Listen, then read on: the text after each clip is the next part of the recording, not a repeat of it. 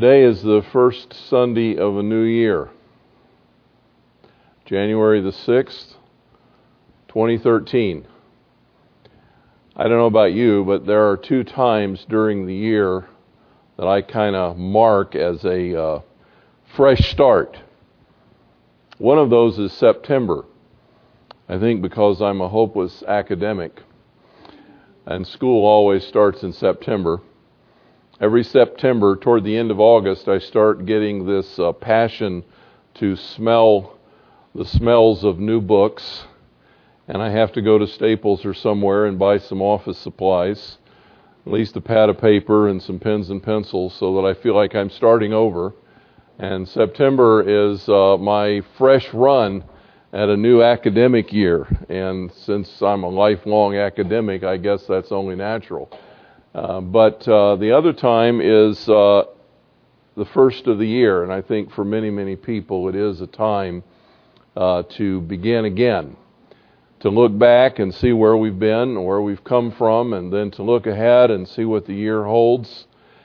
And as believers, I think it's a very special time. I often think of Paul's testimony in Philippians chapter 3, where he says, "Forgetting what lies behind and looking to what lies ahead, I press toward the mark of the upward call of God in Christ Jesus."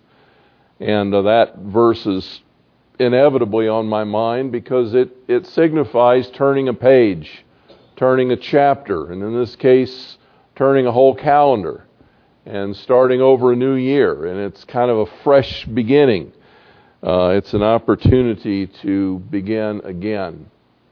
Today is also the first time that we will celebrate the Lord's table together as a church family in the new year.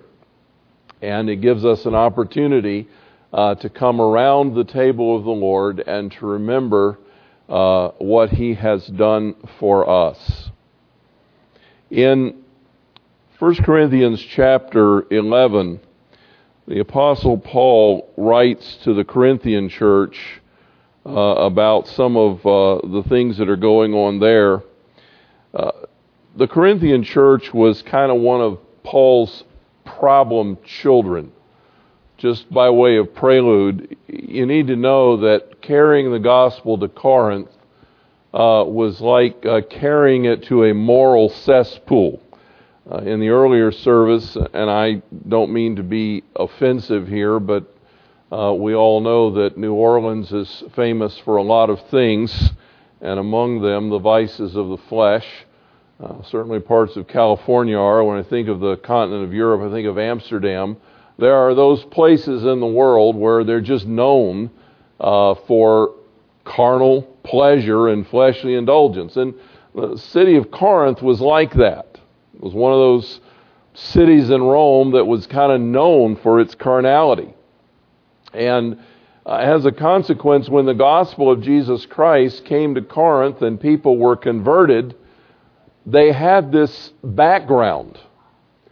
And, sometimes I think that we're of the impression that a commitment to follow Jesus Christ is automatically going to eradicate our past and automatically flip our worldview to a biblical perspective and just kind of fix everything.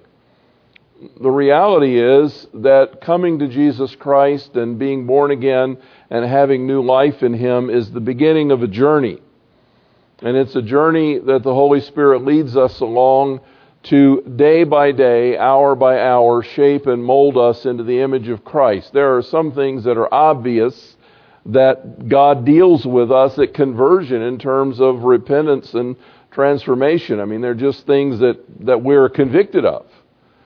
But for those of you that have been on the path for a while, I'm sure you will agree with me that the further you go down the road, the more you understand how truly depraved we are. The more you understand how much we need grace, and the more you realize that having a biblical worldview is a process of constant confrontation of wrong thinking with biblical truth and gradual transformation to the perspective of God. in this planet. Well, the Corinthians were no different. It wasn't long after they became a church that they started going off the wire in a number of directions. And one of them was with the Lord's Supper. And Paul's kind of amazed at where they went with this, because he delivered to them the tradition as he had received it from the Lord. And he explained to them what celebrating the Lord's table, or communion, however you call it from your background, he explained to them what that was all about. And he gets word that it's turned into a mess. And he writes them in the 11th chapter of his first letter to straighten out some of the problem. I want you to follow with me beginning in verse 17. But in giving this instruction, I do not praise you, because you come together not for the better, but for the worse. How would you like that to be said of you regarding communion? Whenever you have communion, it just turns out worse for you. For in the first place, when you come together as a church, I hear that divisions exist among you, and in part I believe it because there has to be factions, or those who are genuine wouldn't stand out so obviously. Now, I've paraphrased that a little bit, but that's the meaning of that verse. He says there's got to be problems there because the real deal in your midst really stand out as being quite different. Therefore, when you meet together, it's not to eat the Lord's Supper, for in your eating, each one takes his own supper first. One is hungry and others drunk. What? It really says that here. Do you not have houses in which to eat and drink? Or do you despise the church of God and shame those who have nothing? What shall I say to you? Shall I praise you? In this I will not praise you. Now, do you have in your mind a picture of what was happening at Corinth? They were having the Lord's Supper, and unlike us who have this table prepared and there's bread on it and everything is nice in its little holders, they brought their own food. It was kind of like a potluck, except they didn't put it on a common table. They brought their own food and they ate it themselves, each family. And the ones that were wealthy brought a big basket full and, 3 or 4 bottles of wine. And the ones that were poor often came without anything. And the ones that had a lot kind of sat around and became gluttons and got drunk. And the others just kind of watched. And Paul is genuinely incredulous. I mean, he just hears this report and he says, what? I don't know what to say to you. I'm astounded that you could take the Lord's Supper and turn it into this. This is not for your improvement. This is a disaster. And then he says, for I received from the Lord that which I gave to you, and this is the way it ought to be, that the Lord Jesus, in the night that he was betrayed, took bread, and when he had given thanks, he broke it and said, this is my body, which is for you. Do this in remembrance of me. In the same way he took the cup also after supper, saying, this cup is the new covenant in my blood. Do this as often as you drink it in remembrance of me. For as often as you eat this bread and drink this cup, you proclaim the Lord's death until he comes. Therefore, whoever eats the bread or drinks the cup of the Lord in an unworthy manner shall be guilty of the body and blood of the Lord. But a man must examine himself, and in so doing he is to eat of the bread and drink of the cup. Because he who eats and drinks judgment to himself, if he does not judge the body rightly. For this reason many among you are weak and sick, and a number sleep, which is a nice way of saying they died. But if we judged ourselves rightly, we would not be judged. But when we are judged, We're disciplined by the Lord so that we will not be condemned along with the world. So, my brothers, when you come together to eat, wait for one another. If you're hungry, eat at home, so that you will not come together for judgment. And the rest of this stuff, the remaining matters, I will arrange when I come. I was thinking about communion this week. It's been on my mind. And in thinking about it, a couple of thoughts occurred to me. One is that anything we do repetitiously or by tradition or liturgy, we run the risk of doing mindlessly. It becomes a habit that we merely go through the motions. And we run the risk of it simply being part of the service.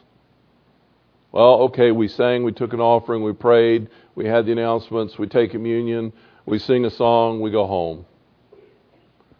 It's just a part of the liturgy. And there's always that risk that it will become that.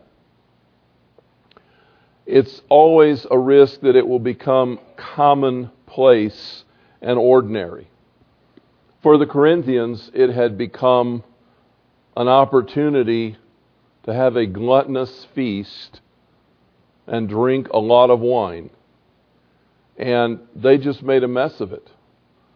It had become so common to them that the whole meaning of it had not only been lost, but the name of Christ was actually being blasphemed in their revelry, in their gluttony, in their drunkenness, and in their blatant disregard for the unfortunate and the poor among them. It's so much so that Paul says, God is judging you for your cavalier attitude. He's dealing with you. Some of you are sick and some of you have died. And you're not making the connection here because you're coming to this table thoughtlessly. And you need to come thoughtfully. You need to come reflectively. You need to come reverently and think about what this means. And this is not an occasion for you to show off your bounty and to have a party. This is a time for you to think about what Jesus Christ has done for you and to come into communion with God. The other thought I had about communion is kind of 180 degrees different, I suppose. I thought, what a bizarre and odd symbol that we have as Christians. What a weird kind of ritual that we have. I mean, you grew up in the church, many of you, and you've been doing this for years. Some of you came from the Catholic Church, and the communion had its own significance within Catholicism. And because we're Christians, I think we tend to think of this as being normal. But if you think about the fact that we're the only religion on the planet that celebrates our God by eating His body symbolically and drinking His blood, that's just really weird. I mean, it is. It's odd. It's so odd that the first century Romans accused the Christians of being cannibals. They didn't understand what was going on in their meetings, but they had heard something about eating flesh and drinking blood, and they said, these people are cannibals. Not only that, they thought they were atheistic cannibals. The reason they thought they were atheists is because they were worshiping a God who wasn't there. There was no idol. There was no presence. the Romans worshiped gods they could see. They were graven images. They could name them. But these weird Christians couldn't see their God, so they must be atheists. And they eat flesh and drink blood. They're cannibals. These are bizarre people. They justified killing the Christians because of these oddities. And so when you think about what communion is from outside of the faith, it's a really strange practice. But I want us to do just that this morning. I want us to stop and think about what it is that we do when we come to the table of the Lord. And I want to remind you that Jesus, in all of the Gospels, record his institution of this tradition when he changed the Passover or Paschal dinner by adding these elements to it that gave a whole different perspective. At one point in the meal, when he took a certain portion of the bread and offered it to his disciples and said, "This is my body, which is broken for you." And then when he took the cup and said, "This is my blood in the new covenant, which is shed for you for the remission of your sin." What was he saying? What does it mean? And how do we approach the table thoughtfully? It helps if we go to John chapter 6.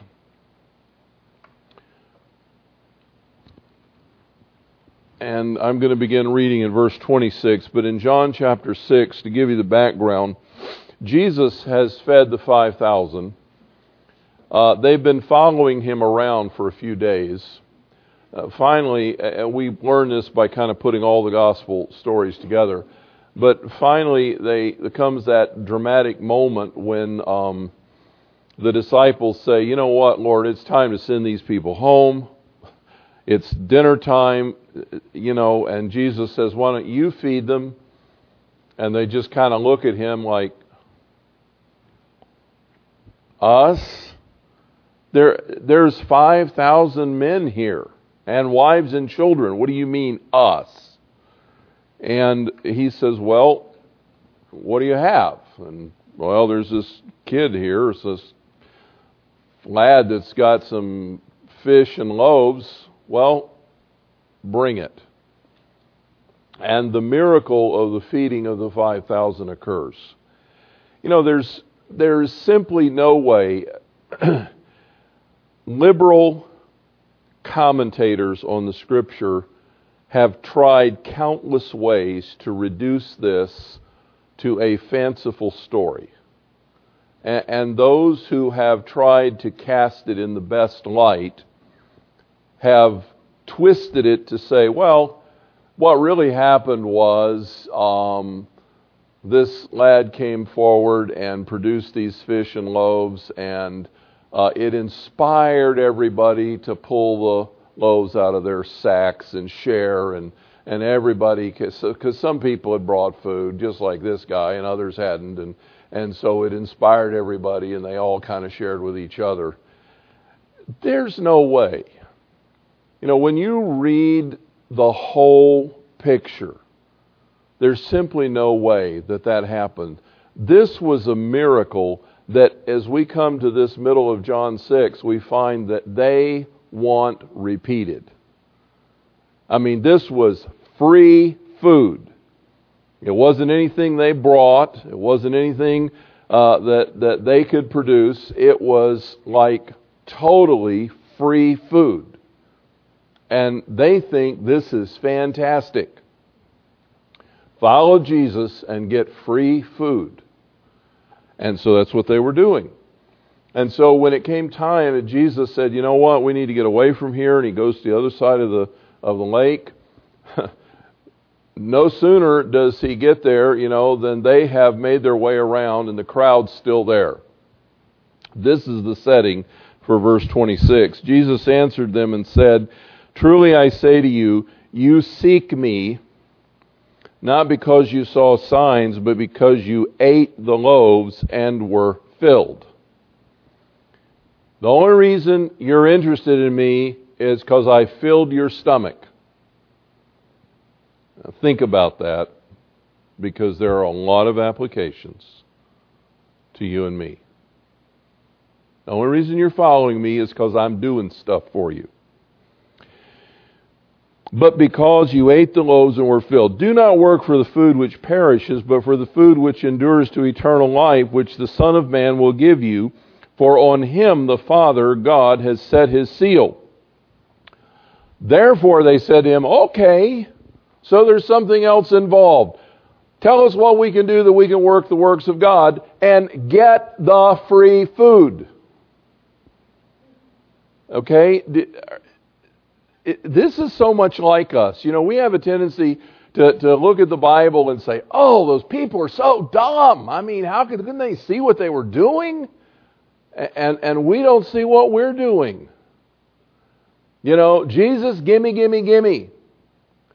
Well, work for the food that has eternal life, endures forever. Okay, what do I have to do to get gimme, gimme, gimme?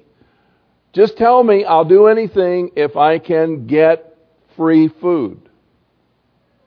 Now, we don't really mean that, because we're not going to do anything too awful, but we're still looking for a way. And Jesus says, "This is the work of God, that you believe in him whom he has sent." So they said, "What then do you do for a sign that we can see and believe you? What work do you perform?" Can you believe that? I mean, just think about it. He just fed 5,000 people, 5,000 men, wives and children, with 2 fish and 5 loaves. Give us a sign? Really? Our fathers ate manna in the wilderness. He gave them bread to eat out of heaven. Jesus said, "Truly, truly, I say to you, it is not Moses who has given you the bread out of heaven, but it is my Father who gives you the true bread out of heaven. For the bread of God is that which comes down from heaven and gives life to the world." Then they said, "Oh, okay, Lord, always give us this bread." They are so dense.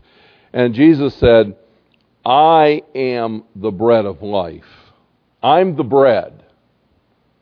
Okay, I'm not talking to you about that stuff you chewed up and swallowed yesterday. I'm talking to you about my life. I am the bread. He who comes to me will not hunger, and he who believes in me will never thirst. But I said that you have seen me and yet do not believe. Now, I'm going to skip over a little bit to John, beginning in verse 49. Same chapter, 6:49. 48, where he declares, "I am the bread of life." And then he says this, "Your fathers ate the manna in the wilderness, and they died. This is the bread which comes down out of heaven, so that one may eat of it and not die. I am the living bread that came down out of heaven. If anyone eats of this bread, he will live forever, and the bread also which I give for the life of the world is my flesh." Then the Jews began to argue with one another, saying, "How can this man give us his flesh to eat?" So Jesus said to them, and let me emphasize the words for you, because it's like right in your face. "Truly I say to you, unless you eat the flesh of the Son of Man and drink his blood, you have no life in yourselves. He who eats my flesh and drinks my blood has eternal life, and I will raise him up on the last day. For my flesh is true food, and my blood is true drink. He who eats my flesh and drinks my blood abides in me, and I in him. As the living Father sent me, and I live because of the Father, so he who eats me, he also will live because of me. This is the bread which came down out of heaven, not like the fathers ate and died. He who eats this bread will live forever.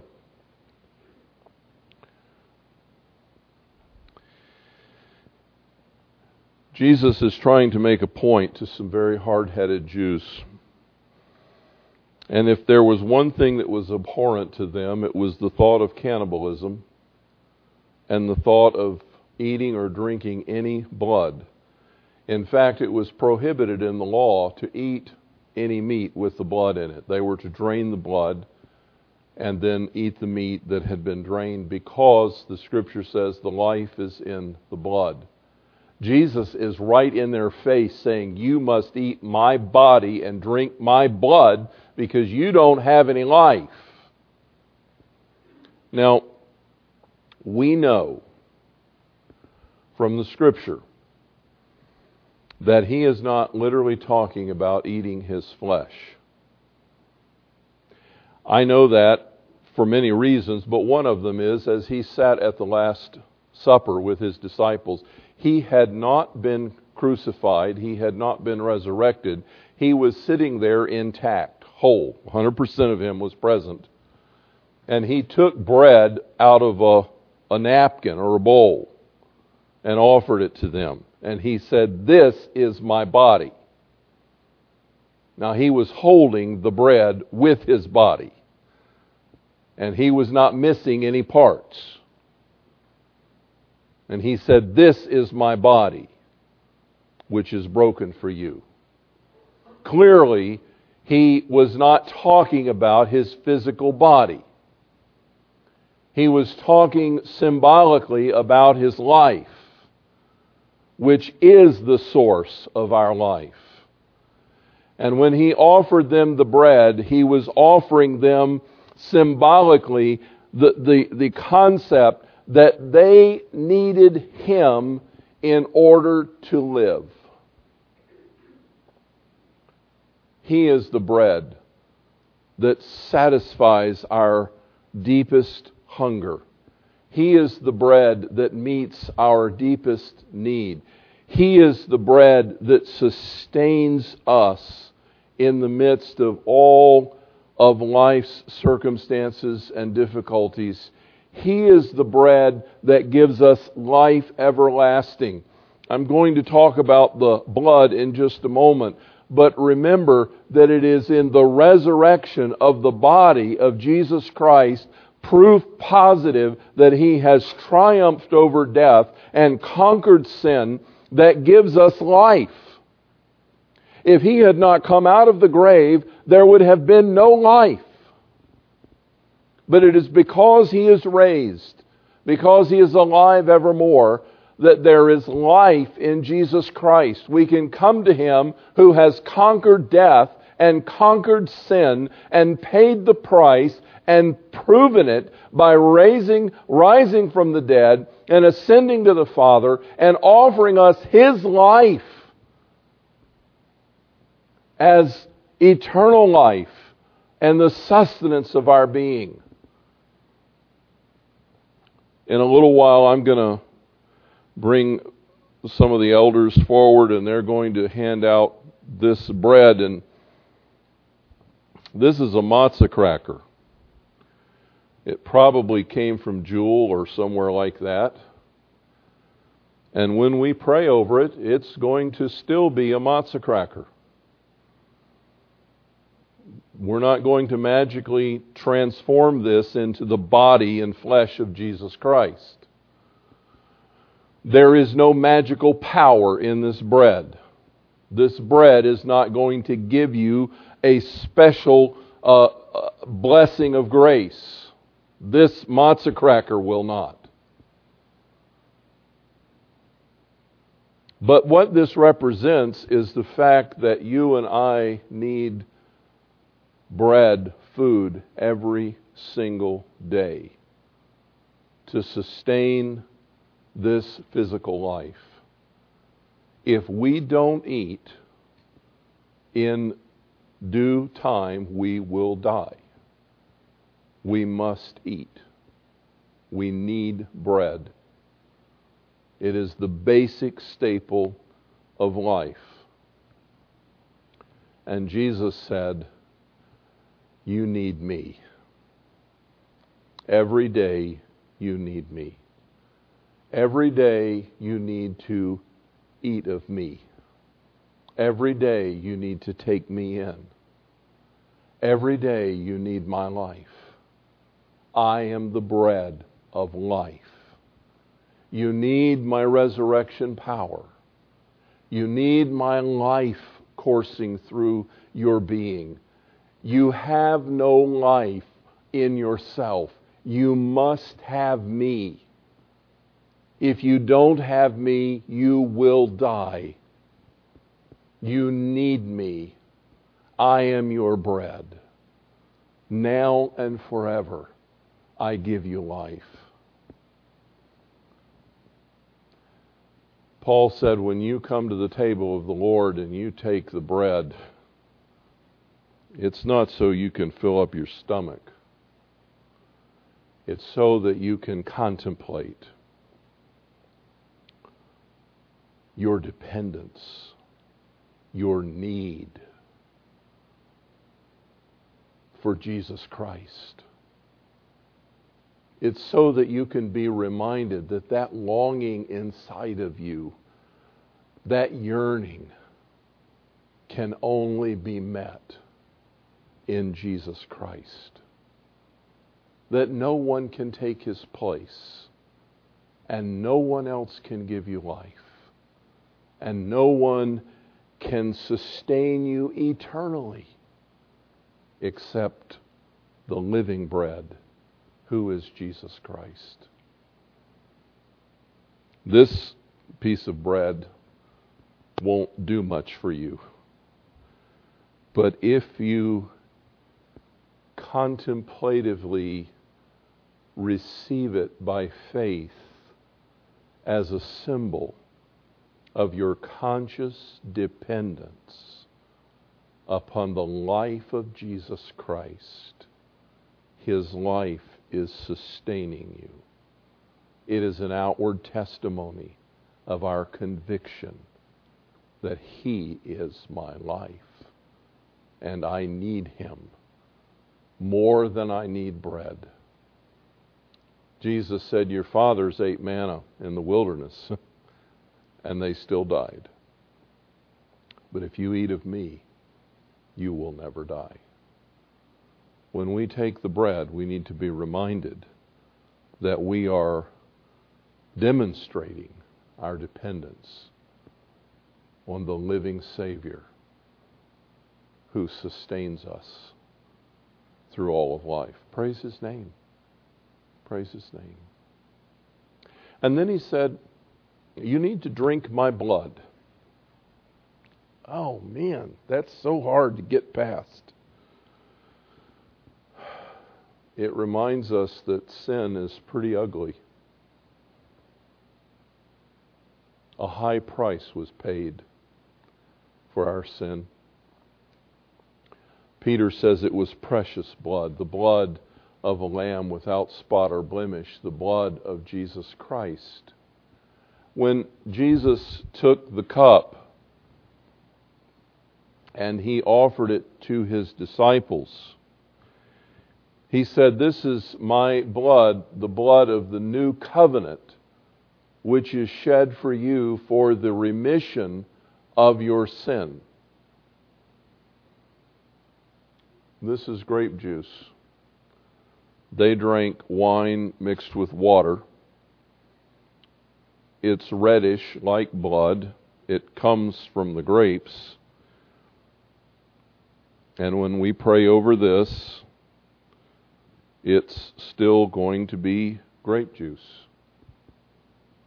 This is not going to change. But it represents the blood, the life of the vine, which is Jesus. He is the vine, we're the branches. It represents the blood of the covenant, that cleanses our sin. Jesus said it is the blood of a new covenant. I want to remind you of the old covenant. You remember when this was first instituted officially in the life of Israel in the Exodus, when God said to them, kill the Passover lamb, put some of its blood on the doorpost and the lintel, made a cross out of the door, prefiguring Christ. And when the death angel came, he passed over the houses of Israel, and no one died because of the blood that covered them. And then as they went into the wilderness and God gave the law and explained the ceremony of the temple and gave all of the rituals of worship, there was the altar on which the Passover lamb would be slain. There was the altar on which all of the sacrifices would be slain. And there was the law that was the standard of righteousness. And they had to come day after day, month after month, year after year, offering the same sacrifices over and over and over again as a covering. But as the Scripture says, the blood of bulls and goats could never take away sin. But this is a new covenant. This cup represents the blood that was shed on the cross of our Savior, who has removed our sin. He has not merely covered it. He has taken it away. It is gone. It's no longer in our life. God has removed it. It is the very basis of our relationship with Him. You know, in the book of Revelation it says, and they overcame Him by the word of their testimony, by the blood of the Lamb, and they did not love their lives to even unto death. And it's talking about how they overcame Satan. They overcame him by the blood of the Lamb. I've heard many people through the years say, "Oh, plead the blood." And then I've heard people pray, "I'm pleading the blood of Jesus." And they're doing it kind of like you would do this for a vampire. You know, I'm gonna say these words, and there's going to be power here. The blood of Jesus. The words don't have power. And the power of the blood is not magic. It is the reality that the blood of Christ has atoned my sin. It has given me peace with God. I am forgiven. The power of sin is broken. The devil is defeated. He has no claim upon me any longer. He cannot make a single accusation stick. No matter what he says. No matter how true it is. He points to me and says, "I accuse you." And Jesus points to me and says, "My blood has cleansed him." And the devil has no power. And I have peace with God. I have a relationship with Him. The Jews were horrified by the things Jesus said here, but they were horrified by a lot of things Jesus said. He taught them to pray, "Our Father," and they went, "Oh, our Father? That's blasphemy. We don't even say His name." He is so distant. He's so removed. He's so holy. He's so separate that when we see the words Yahweh written in the Scripture, we only say, "And the name, blessed be He," that's so distant from me, I can never hope to even get near Him. And Jesus said, because of the blood that has removed your guilt and destroyed your sin, you can come into the presence of Almighty God, Creator of heaven and earth, and you can curl up in His lap and lay your head on His breast and say, "Oh, Daddy, Oh, Daddy, I need to talk to you with boldness. Papa, God, Abba, Father. It's amazing. It's amazing. Because of the blood, I am free. I am clean. I can be bold in His presence. I can come with confidence. Not because I'm worthy or because I deserve it or I've earned it, but because Jesus has shed His blood and given me open access to my Heavenly Father. And with boldness I can find grace to help and mercy in my time of need. When we come to the Lord's table and we take the bread and we take the cup, we need to remember. We need to remember. We need to reflect. Jesus paid it all. All to Him I owe. Sin had left a crimson stain. He washed it whiter than snow. I need Him. I need Him every day. I need Him every moment. I need Him. He is my life. I need to eat of Him. I need to drink of Him. I need to take Him in every day. He is my life. And His blood has cleansed me and made me pure. And I can stand in the Father's presence with confidence.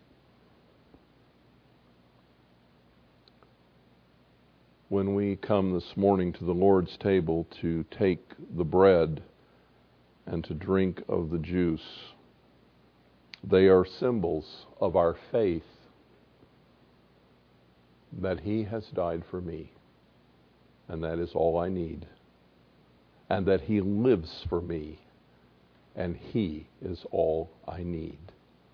He is everything. Praise His name.